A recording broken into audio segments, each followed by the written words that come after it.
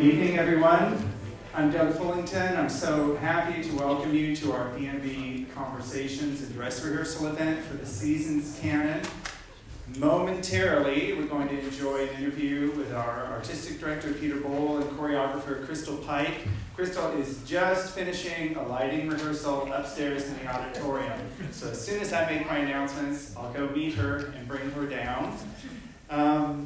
The interview will go till just ahead of 6:30, and then you'll be able to go up to the orchestra level and be seated in the auditorium, where the dress rehearsal will begin at 7 p.m., and this is printed on the handout by the doors as you came in. I want to also give a special welcome to our guests from the University of Washington Dance Department tonight. We're really glad that you're here with us. So there's my announcements, and I'm very pleased to introduce our artistic director, Peter Bohl.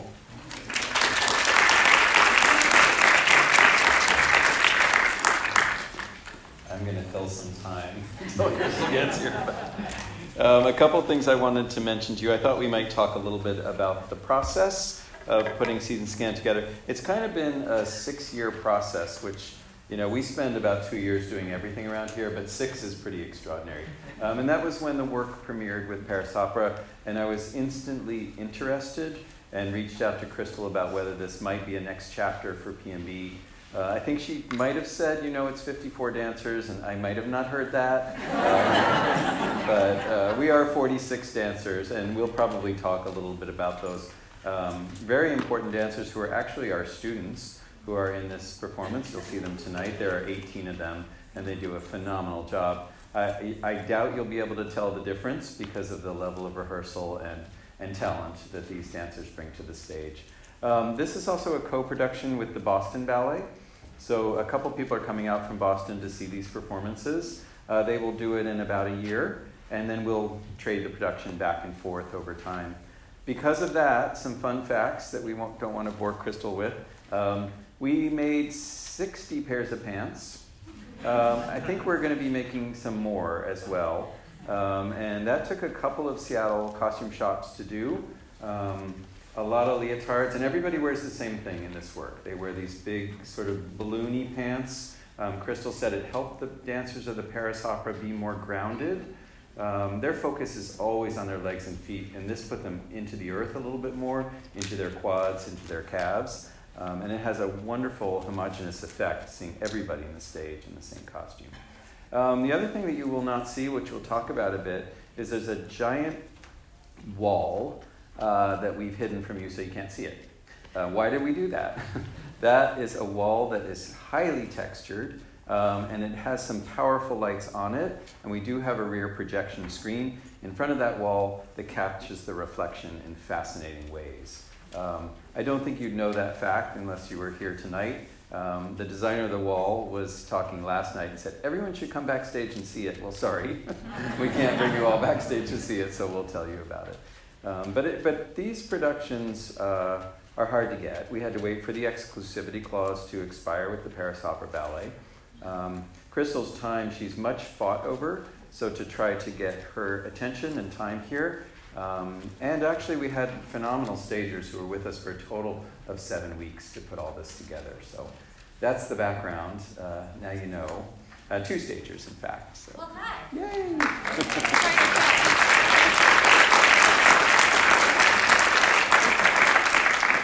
I was completely out of jokes, so I'm so glad you showed up. I'm sorry.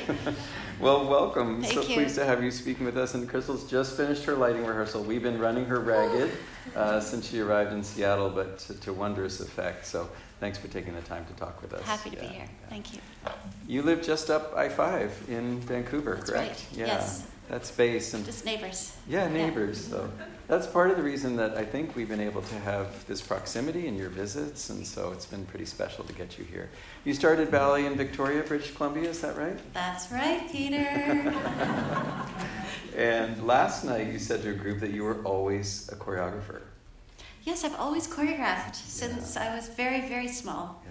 And I've always loved making dances and, well, just crafting things in general, making things, but particularly dances. And so as a child growing up, I studied all the different forms of dance. that were available to me in Victoria at the time, and I also choreographed. And because I grew up, in a small town that had the local competitions, I had opportunities to choreograph for the competitions, and I choreographed for my high school musicals, and I've organized improv jams with my friends, and I made solos for myself and dances for other kids, and so I've always done it.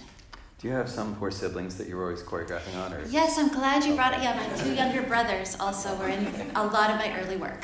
Yeah.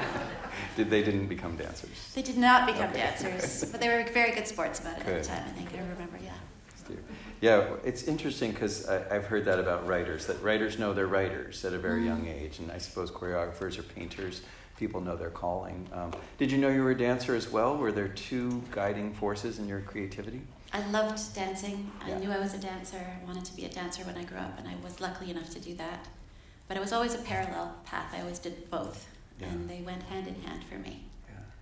Career started with Ballet British Columbia, and then eventually moved on to Frankfurt Ballet as well. Yes. And then you continued dancing with Kid Pivot. That's right. I started my own company when I was 30, and I spent 10 years dancing in my own work, which was really a nice synthesis for me, bringing the choreographer in me and the dancer in me together for that time. We don't usually see that, where we think of a choreographer as being front of room to direct, and a dancer can't do both. How did you manage that? I mean, how collaborative is that process? You mean being a dancer in my own work? Yeah. Well, it was challenging, and I would have to choreographed myself into my work in a specific way so that I was able to come out easily and direct the show and take care of the work, and then sort of jump in and out. In later years, once the company expanded a little bit, I would have an apprentice or a young person in the group that could kind of stand in for me or take on my part so that I could take on the choreographer role and see the whole picture, and then I would jump in. But the dancer in me, I was always left last. I would choreograph everything else and leave my own things until the end, and sometimes unfinished even, by the premiere. But I trusted that, if we were going to tour the work, that maybe 10 shows in or 10 cities into a tour, I would eventually, get it together as a dancer and enjoy it. I just trusted that. I tried to just trust that would be okay. Yeah. And it usually was. Note to self, go to the 10th city. Yeah.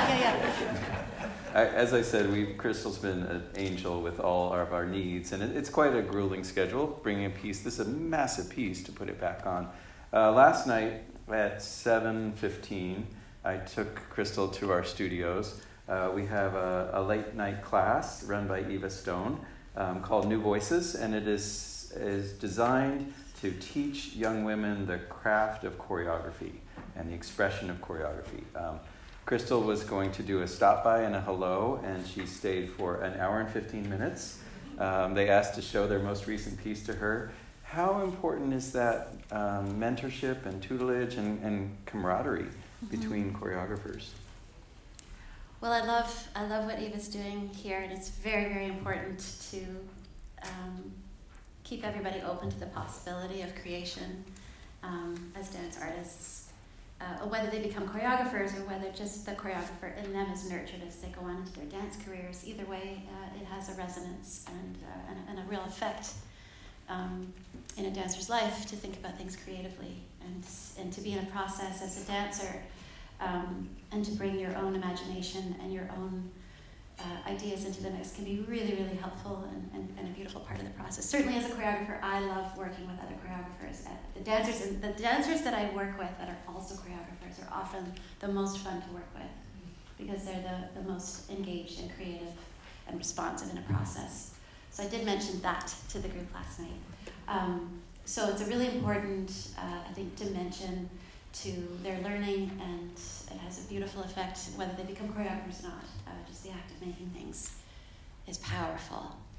I was very lucky as a young dancer in Victoria to have a teacher in my little dance school, who also thought that was important.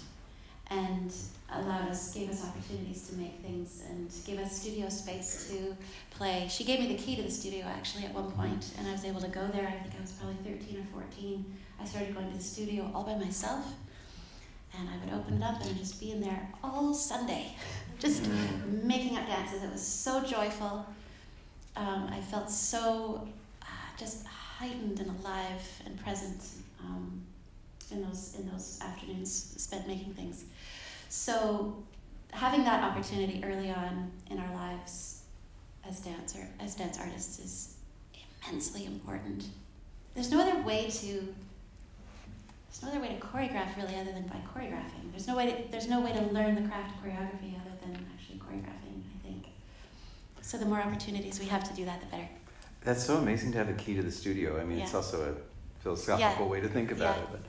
But in particular, this class is for young women. There aren't a ton of women in the field that are receiving the prominent commissions or the spots with main companies. I feel that shifting, but it still feels like a deficiency in the world of choreography. Have you felt that? Have you noticed that? Well, I've certainly noticed it because it comes up everywhere I go, and I get asked the question a lot, why aren't there more female choreographers? And this is an issue that's particularly acute in the ballet world. And I don't really come from the ballet world. I didn't, ever dance in big ballet companies. So I'm not really sure all the things that are at play. But there's no shortage of female choreographers out there. Yeah. There may be more female choreographers working in the contemporary dance world than there are in the classical ballet world, but that shouldn't be a barrier to having women working in ballet companies.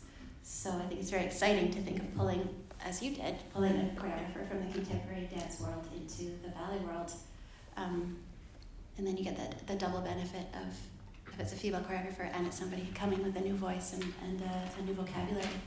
So onwards with that. Yeah, and Eva Stone is busy producing new voices on an annual basis that are inspiring and excited to enter this world. So thank you. I'd like to I want to dig into Seasons Canada, but first just to talk a little bit about your recent trip to London. That was a massive project that evolved into a more massive project over years. Can you tell the audience a little bit about that? Yeah, so in 2017 I choreographed a piece for the Royal Ballet called Flight Pattern, and it was set to the first movement of Goretzky's Symphony No. 3, which I'm sure many of you know is a very famous piece of music. It's called the Symphony of Sorrowful Songs. And in 2017, I made Flight Pattern to the first movement, and I always wanted to return to the company to make the second movement and the third movement. And then they liked the idea, and then the pandemic came and everything got delayed. And I've just now put the rest of the piece on stage. It just premiered a couple of weeks ago in London. A really powerful experience working with that music and working with that company. I had a large cast, again, 36 dancers from the company, and then I added 6 children and 6 9, 10, and 11-year-old children, and 2 elders, one of whom was 79, and the other I think was somewhere in her late 60s. I don't remember asking her how old she was, but they were also a very, very powerful presence in the work, and that I think was new territory for me. I was definitely out of my comfort zone, working with children and working with elders who are also not dancers.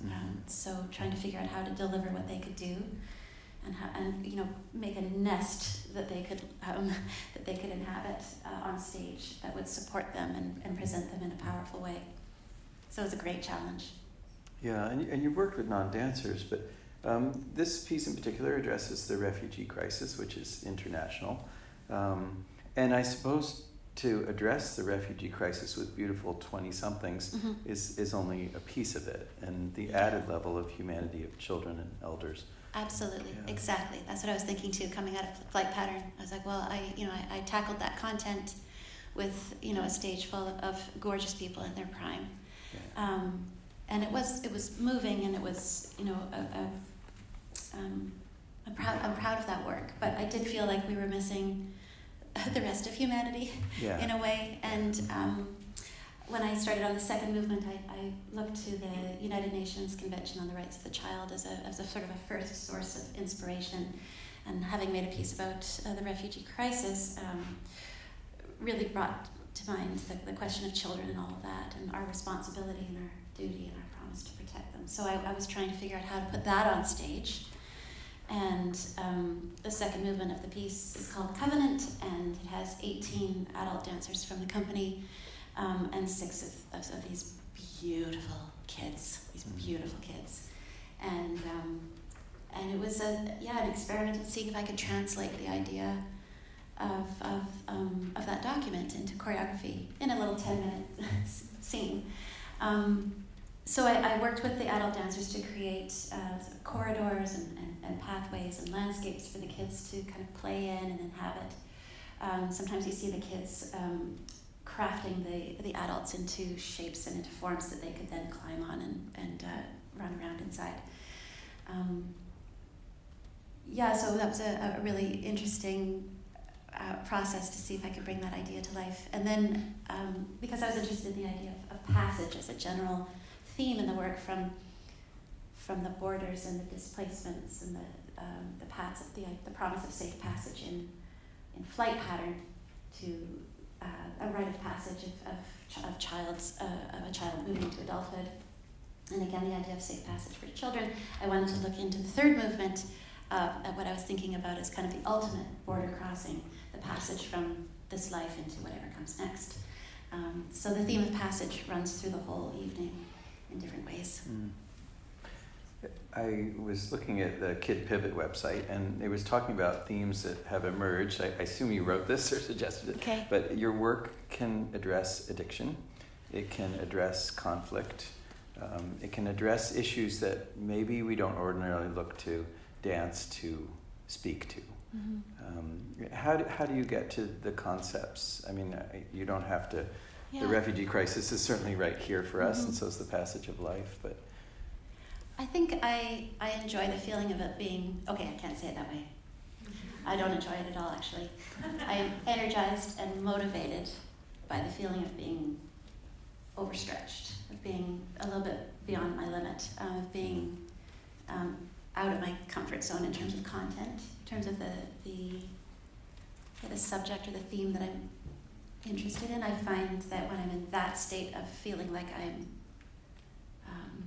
inadequate, I guess, in face of the subject, or ill-equipped, or not smart enough, there's a feeling in me that that puts me under tension. And I think that's kind of an energizing force in my creative life. It's not comfortable. I don't feel that feeling, but I've noticed that I think some of my best work has come out of being in that state, of feeling very, very vulnerable and kind of terrified of the content that I'm working with. Because I'm in a position of learning something, of being forced to kind of grow and to confront things that I can't understand, and often things that nobody can understand. So I like those great, big, huge, universal questions. I like trying to be in the process and also in what I put on the stage of being a kind of beautiful question that we all gather around and reckon with together. So I think that's why I tend to gravitate towards that content, or the content that you mentioned, the more difficult content.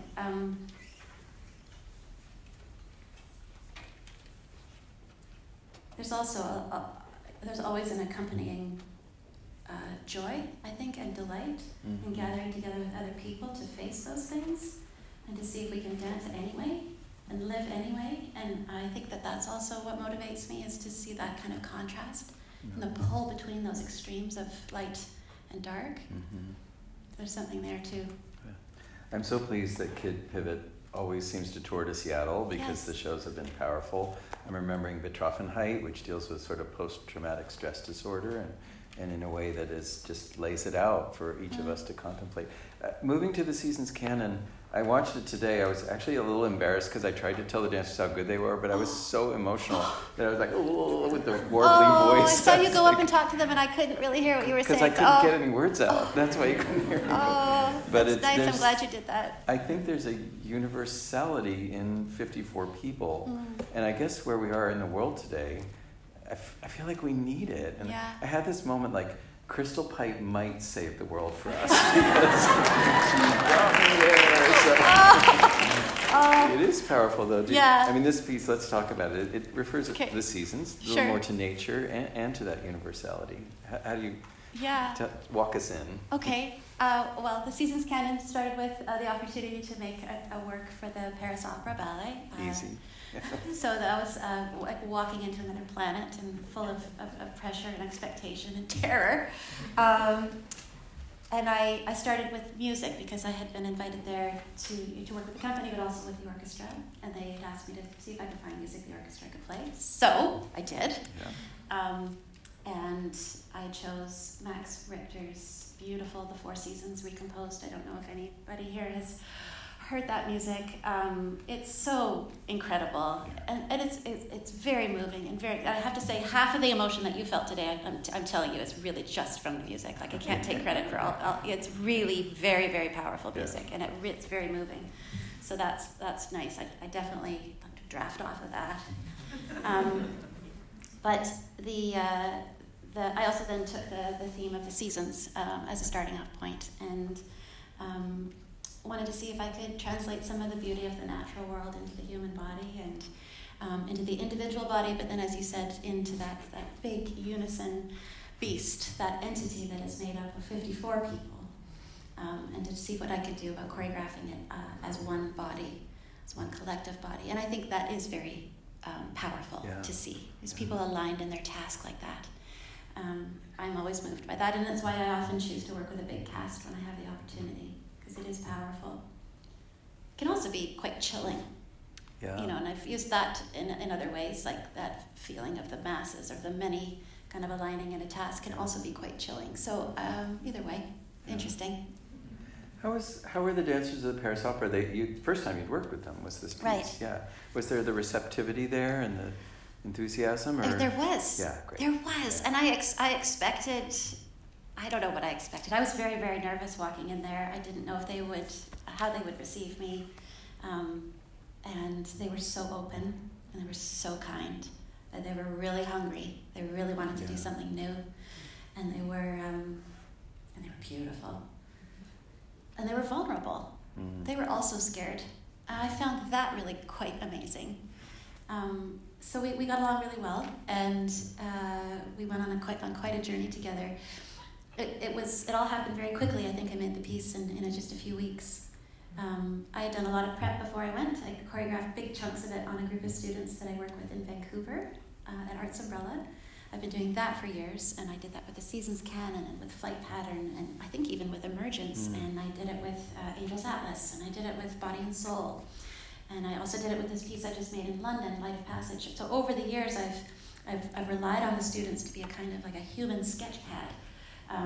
I've been able to craft big chunks of those works on the students before I go. I pick up this ready-made chunk of choreography and put it on the dancers when I get there. It's a way of me coping with the lack of time. Right. But I also, when I work with the students, I feel like I have more time and I have more courage to try things and experiment and fail. And just stand up. They're not unionized either. No union. That's a good point. Yeah, it's hard to get up and not know in front of a large group of professional dancers that don't like being in that position at all. So that takes a little bit of that out of it. Why don't you talk about Eric Beauchesne a little bit, because I know he was an important part of it. Yeah, so Eric Beauchesne is my assistant. He was my assistant when I made the Seasons Canon in Paris, and now he's here, and he has done an unbelievable job of teaching this work, of coaching this work on the dancers here. And it's a huge task. There's so many steps and counts and patterns and connections, and there's a whole vocabulary and just a whole set of ideals that he's also sharing. He's done such a beautiful job. The dancers are beautifully prepared. And so then it's easy for me to just kind of walk in the last phase of this process and just enjoy it, really. Just enjoy it. Like it's so satisfying to see them. Well, I hate to break it to you, you're doing a little more than just walking in. Crystal has a way of lifting the room, and even things that Eric has said and conveyed, but the attention that you have and the articulation and the physical demonstration are amazing to watch. And the idea inspiration, too, is put out there every single day. As you said, it's a fusion, it's music, it's your contribution. it's lighting elements, it's costume elements, it's of course orchestra, but some of the other collaborators, why don't you introduce them as well? Yes, well, I'd love to talk about Jay Taylor, who is my partner and is also the set designer of this work. What you'll see, can I borrow 2 pieces of paper? Yes, please. Of course. Thank you. Just 2 blank pieces of paper. I'm going to show them something.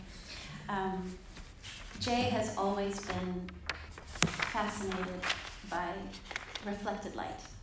So the light that bounces off the wall and hits the ceiling of your bedroom, or you see the light bouncing off a building and then hitting a building across the street, that sort of magical, milky, almost eerie light that can happen, or the moon.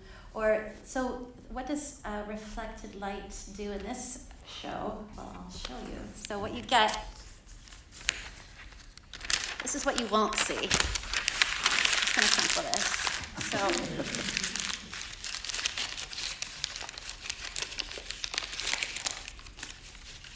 okay, so there's a wall like this, and this wall is it kind of actually does look a lot like this, doesn't it? It does look like, you want me to a lot hold like the this. wall? Yeah, thanks. So it looks a lot like this, and it's hangs upstage. So here's all the dancers, and here's the gold, and it's gold. It's covered in like a mylar, a gold mylar, so it's very reflective, and it's got a lot of relief. And in front of that is another wall, like this. And this wall is, thanks, Pat. We've got it now. The wall that's in front is an RP. It's a rear projection screen, and it is translucent. It can look black. It can look kind of light gray, but you can see through it somewhat. And so what we do. Sorry, I need you to hold this one last time.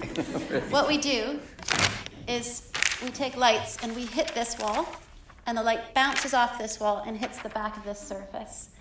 And what you get are these incredible patterns and this refracted light that bounces off the back wall and then hits the screen. It's an effect that we're trying to understand why it's so much better than what you could get with video. And we think it's because it's real. It's because it's real, like you're actually seeing actual light bouncing. It's not a reproduction, it's not a copy, it's the actual thing itself. You'll see when you see it and see what you think. It's slightly different every time, right? And it's different every time, although it should, here now that we've done the staging, it should be the same. Okay. But it will change from theater to theater, and things like where the lights are in relationship to the back wall, and the distance between the RP and the gold wall, and the focus of the lights themselves. So sometimes we're just hitting this surface with a pinprick of a very, very powerful light. It's like literally like this big, and it's traveling across it, going as it moves on the RP. So it was the first time that we tried this idea, that Jay tried it, and he worked in collaboration with Tom Visser, our lighting designer, to build all the different looks that you'll see. And then in subsequent performances and subsequent creations, other works that we've made, we've continued to investigate this idea. And we've tried a version where this wall actually has a big oval cut in the middle of it that spins, and we've tried others of the surfaces that come from above and tilt, and all kinds of different variations on it. And each time we try it, we discover something new, and it's been our reflective light period. And it's been really lovely. And it was fun to return to the Seasons Canon, which was the original, and see how we go back to the root of it. Returning to the Seasons Canon, I mean, you're so invested in a work, building it to premiere, and it doesn't take shape until that final moment. What's it like to step away from that work for many years and then come back now to revisit it? Yeah, that's also a great question. I wondered what it would be like to revisit the Seasons Canon, because I tend to premiere a work and then not look at it again as I'm on to other things, or I get distance. Yeah.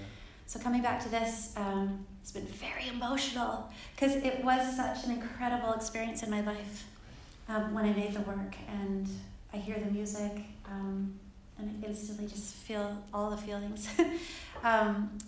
It's thrilling to see it come back to life. I still feel, I'm very proud of it. I really love it. I love watching it, and I love the dancers in PNB. I love how they're dancing it. So that's really satisfying. Of course, there's always things to fix and change and tweak and make better. But I love it. I love what it does and what it means and how it makes us feel. Mm-hmm. So that's exciting. And I think it affirms my choices in terms of working with ballet companies and working with big groups and trying to build this work over in a kind of continuum. So, yeah, it's been satisfying and very moving to be here. It is sort of a divide, isn't it? There are these large-scale classical ballet companies. I know there are companies that fall maybe a little bit in the middle of the two. And then also the work for Kid Pivot. You're about to go into a creation period, is that correct? Yeah. For a new work for Kid Pivot? Yes. What's a creation period? How does that go? Oh, so yes, I'm about to start a new creation for my company, Kid Pivot. This will be the first time making a new work since 2019. Mm. And so the timeline for my own company is very different than what I do in the big ballet companies or other companies where I might have 5 or 6 weeks to make a piece. With Kid Pivot, I try to take 2 years to make something. I mean, probably only about 10 to 12 weeks actually working with the actual performers or the dancers, but it's a 2-year process with my collaborators, particularly Jonathan Young, who is a playwright I've been working with for the last 2 productions. So he and I have started a while ago already this work. So there's a lot of talk, and there's a ball that gets sort of passed back and forth between Jonathan and me, usually by email for a while, and then over face-to-face meetings. And then there's a point where we kind of have enough research and we've collected enough ideas and enough writing has been done, and there's some aspirations and there's some ideas and some hopes around what the work could be, what questions we want to ask. And then at that point we invite the design team in. And so we bring our artistic family in, Nancy Bryant, who designed the costumes for this season's canon that you'll see. And she basically has designed every piece I've made since I was 25. Yeah. And Jay and our sound design team, Owen Belton and Meg Rowe and AJ Giuliani, we all get together and we then sort of expand the circle of who's thinking about the work, and we have meetings around the tables, and in a good year we maybe go on a little retreat. We've been to the Banff Center to get away from it all and just be together and be with the show, think about what it might be. Also, it's like so nice at that early stage because everything's possible and we're just dreaming and we're blue skying everything, and it's a beautiful part of the process. And then after that it starts to get hard. Then we have to make decisions, and we have to deal with things like schedules and budgets and logistics and practicalities and casting and recordings and re-recordings and studio space. All those things start to come in, and then doubts come in about what we're doing, and then we start to feel the pressure of time. And around then is when the dancers come into the mix. And then we have a burst of excitement because suddenly it's coming to life and we get to see what it looks like in actual human bodies of performers, and that's exciting. And then it goes on from there until we open. So it's easy. Yeah. It's a piece of cake. Yes, that's why I do it over and over and over. There must be moments when someone says, we can't do the gold wall. Like these things can't. Yeah. How do you deal with impossible, or how do you work your way around when you reach those obstacles in that whole long creation process? There's always another way. Uh-huh. Yeah, there's always another way.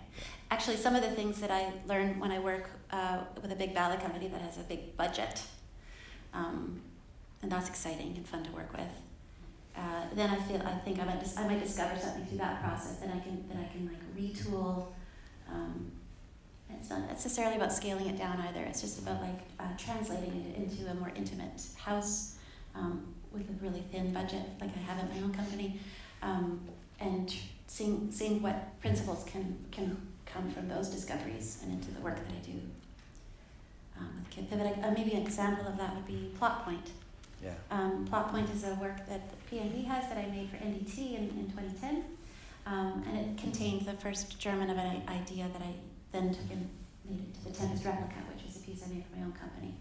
And it was the process of working in NDT and having access to their shops and their builders that we discovered the white-clad replica characters and what they could do and how they could look.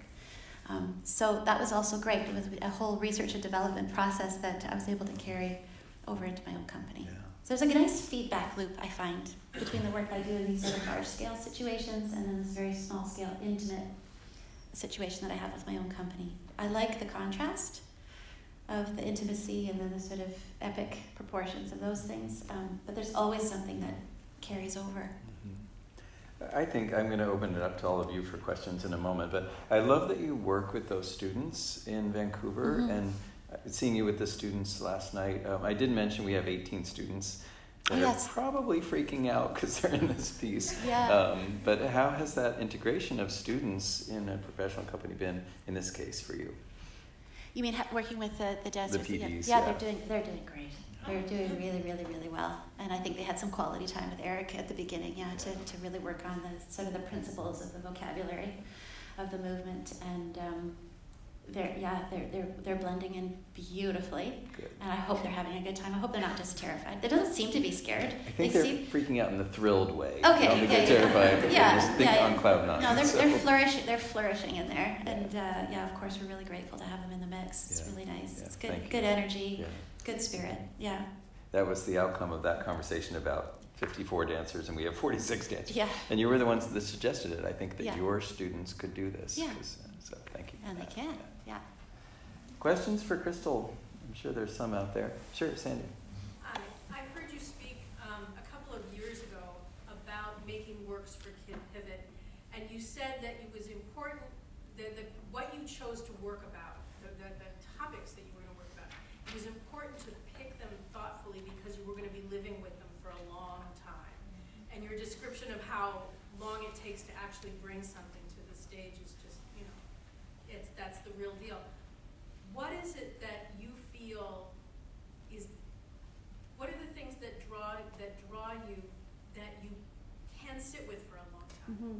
What are those qualities? Just to recap, Crystal had said previously that choosing the topics is important because she will be living with them for a number of years. Mm-hmm. What is it that draws you to these topics in the first place? Yeah, I mean, I'll be living with those questions or that show or that content for, it could be 6 years over the life of the creation, and then the premiere, and then the shows, and then the touring, and the remounts, and the further touring. It can go on and on. So yes, I try to choose carefully what we work with because I want to find content. It's not just me that's going to live with it. It's going to be the performers and our collaborators, our design team as well.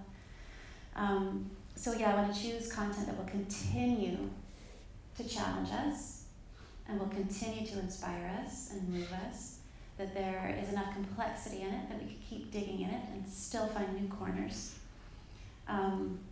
So it may not be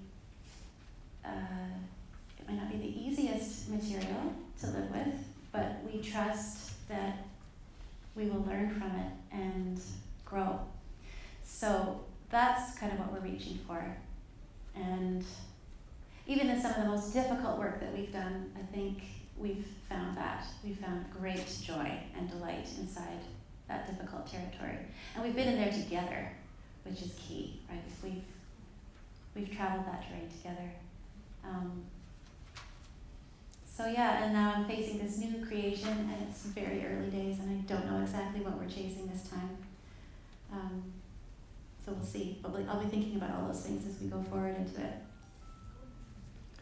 Reviser, March 4th, I heard, opening at the Paramount. Great. Here in Seattle. Can you give a little preview of Reviser?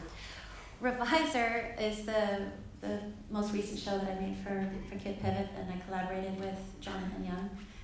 He proposed the idea that we should use The Government Inspector by Nikolai Gogol as our starting off point, as as a thing to adapt and stage, which is crazy. It's a crazy choice. But I trust him, and it has turned out to be a very powerful story for us. We wanted our show to be a kind of quest for redemption, because there aren't really any redeemable characters in that play.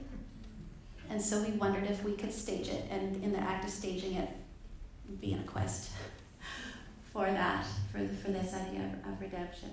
So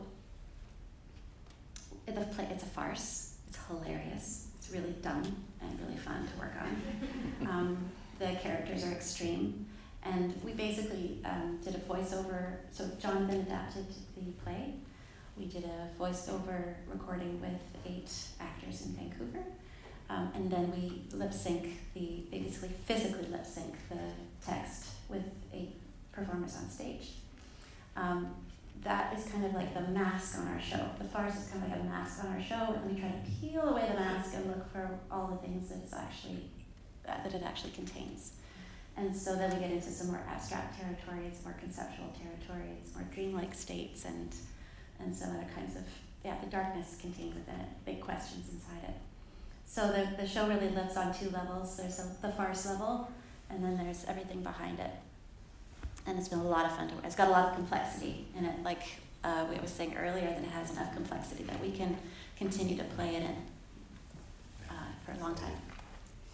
Yeah, I have a question. I think you've started to get at the root of what I'd like to hear from you and your views on this. But I love what you're saying about that your works start from a place of investigation about a theme or a topic, and that it's something that engages you and that's important to you, and I like that. And also I like that your stagings use arts that are native to the performing arts or the time arts, so art that happens in real time with real people present and done by the people there. Okay. And I love that. So and you talk about these topics as having a goal of joining people and questioning and learning. So I want to hear from you, like, does art need to have a purpose, and not everybody is going to agree with your purpose. So if it does need to have a purpose, what is that? And if it doesn't need to have a purpose, what is the effect that you're going for, and how do the performing arts do that better than, say, a religious service or a community gathering or a college course? So why is performing art a way to get there? That is such a good question. I will do a messy job of recapping it. An appreciation for the investigation that Crystal has outlined into the process. And also, does art need to have that clear purpose? Can it exist without? And elaborate a bit on that. And how does art do it differently? How does art do it better than other kinds of investigation or gathering? I think that's a question I wonder about all the time. And I don't necessarily think that art needs to have a message. I don't think I want to get art mixed up with activism. I love the idea of seeking meaning and purpose in the things that I make. But I do that because that's what I need to be able to make things. I don't set out with a message that I want to get across. I usually set out with a question I'm interested in, and I try to create the space in the work for people to inhabit it in whatever way they want to. I don't want it to be prescriptive. I don't want it to be educational. I don't even set out to change the world, even though Peter thinks I can. I think that's adorable. But I think that I like the idea of trying to create the conditions where we can gather together and reckon with something together. We're all going to bring our own histories and our own experiences to that moment. I like that. I think there's. I think art is about creating channels within ourselves and between each other. It's about thinking about these questions in different ways other than social media or through the news or and all the other varieties of ways that we try to tackle these issues. So I like the idea that it creates space, that it makes room for us to think and bring the best of ourselves. That it asks us to lean in and to participate in thinking rather than just receiving. And I certainly, when I go to the theater, that's what I want to be participating in something that I can inhabit. I want to be invited to participate in it as opposed to being told.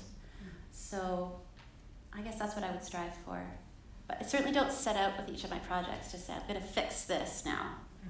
I'm going to fix people, the way they think. I'd like to work on fixing myself and working on the way that I think, maybe through the process of making things, but I'm not going to expect that of anybody else. It's also just such a privilege to have an opportunity to make something and share something. So I don't want to squander it. And I think that's also why I often gravitate towards these big questions, because I have the opportunity to make space for that kind of thinking and that kind of exchange between people. So I don't want to waste it by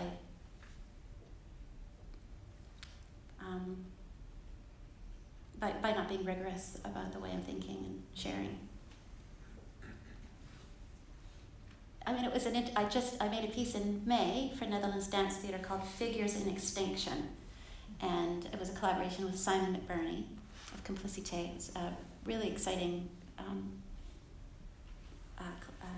co-creation for me. And we were confronting a lot of those questions. Like, we wanted to do something about the climate crisis. We really did. We didn't feel like we wanted to focus on anything else but that. We were trying to figure out, how do we put something on stage that is a work of art as opposed to a piece of activism?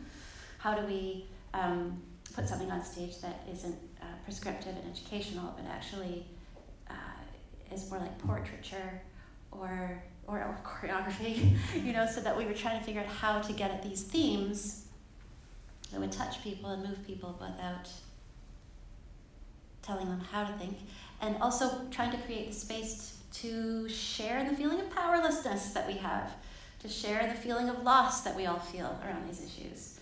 I wanted to make a space like that. Whether we did that or not, I don't know, but that's what we were confronting as we created it. It's an ongoing question. Great answer, thank you. Yes? You touched a couple times on your love of the individual versus the collective, that tension between individual and group. And I've never been in your shoes, but I assume when you meet a company that some companies have a stronger force toward maybe the group or maybe the individual. I'm just wondering where P&B fits into that. And for you and Eric, from a coaching standpoint, what was unique about P&B and that needed to be sort of either pushed or addressed, either for the individual or the group? Yeah, question and observation about working from individuals and groups and coming to P&B. What did you find here? How was that different?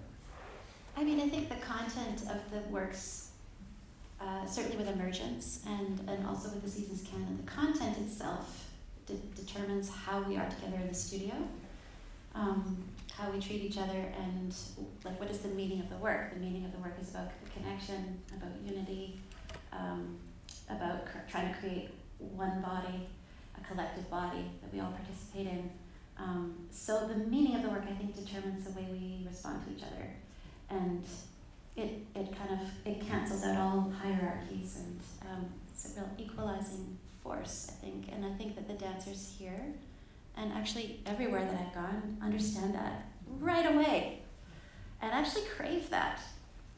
When they really understand the meaning and purpose of the work, then they dive right in and connect to each other in a very beautiful way. I think the work itself structures it, that is a structure that invites that.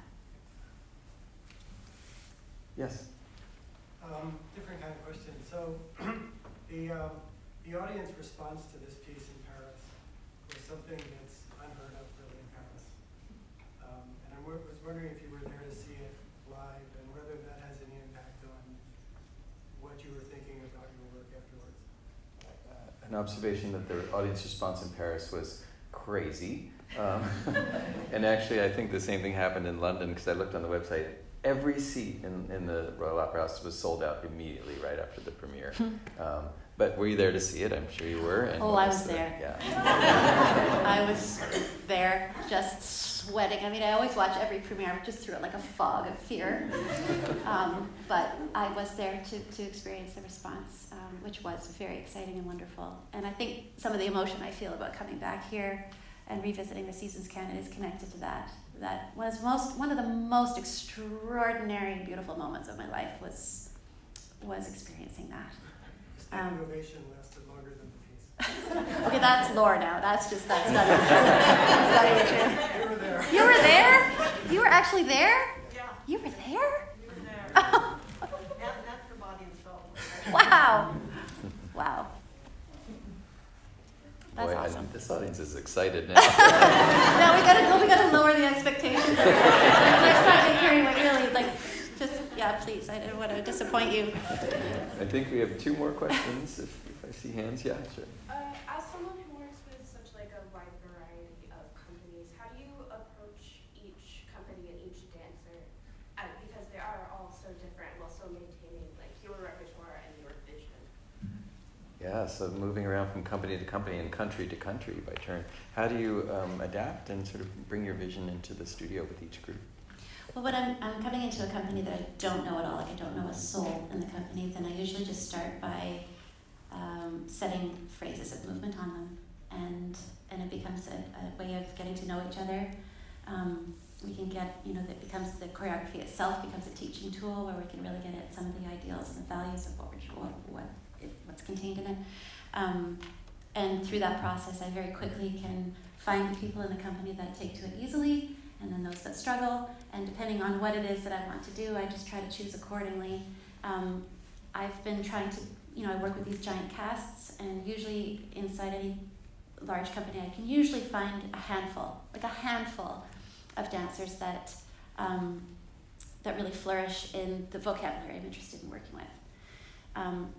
The rest, given enough time, can do anything, right? We don't have all that much time, so I have to work to their strengths, and I have to find a meeting point where we can build something that's strong together. And so sometimes my strategy has been to, like working with a large group, is to work with vocabulary that's actually quite simple. So simple choreographic phrases or structures in the individual body, but spread over 54 bodies gets a kind of complexity and a kind of power that you wouldn't find just in one. So I've been relying on the big group to help me get at the complexity that I'm interested in, and then trying to hone in and find those handful of individuals that we could go further, and then those often end up being the dancers that are more featured, then we have a solo or duet, and we build from there.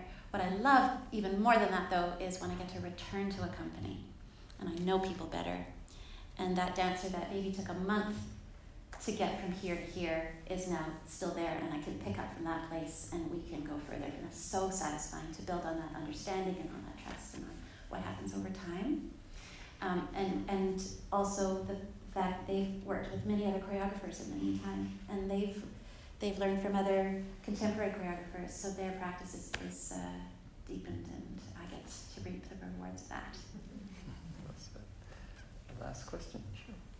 Hi, it's such an honor to be here. I'm a student at UW, and there's a lot of us here, and my question is, what's one piece of advice you'd give a beginning choreographer?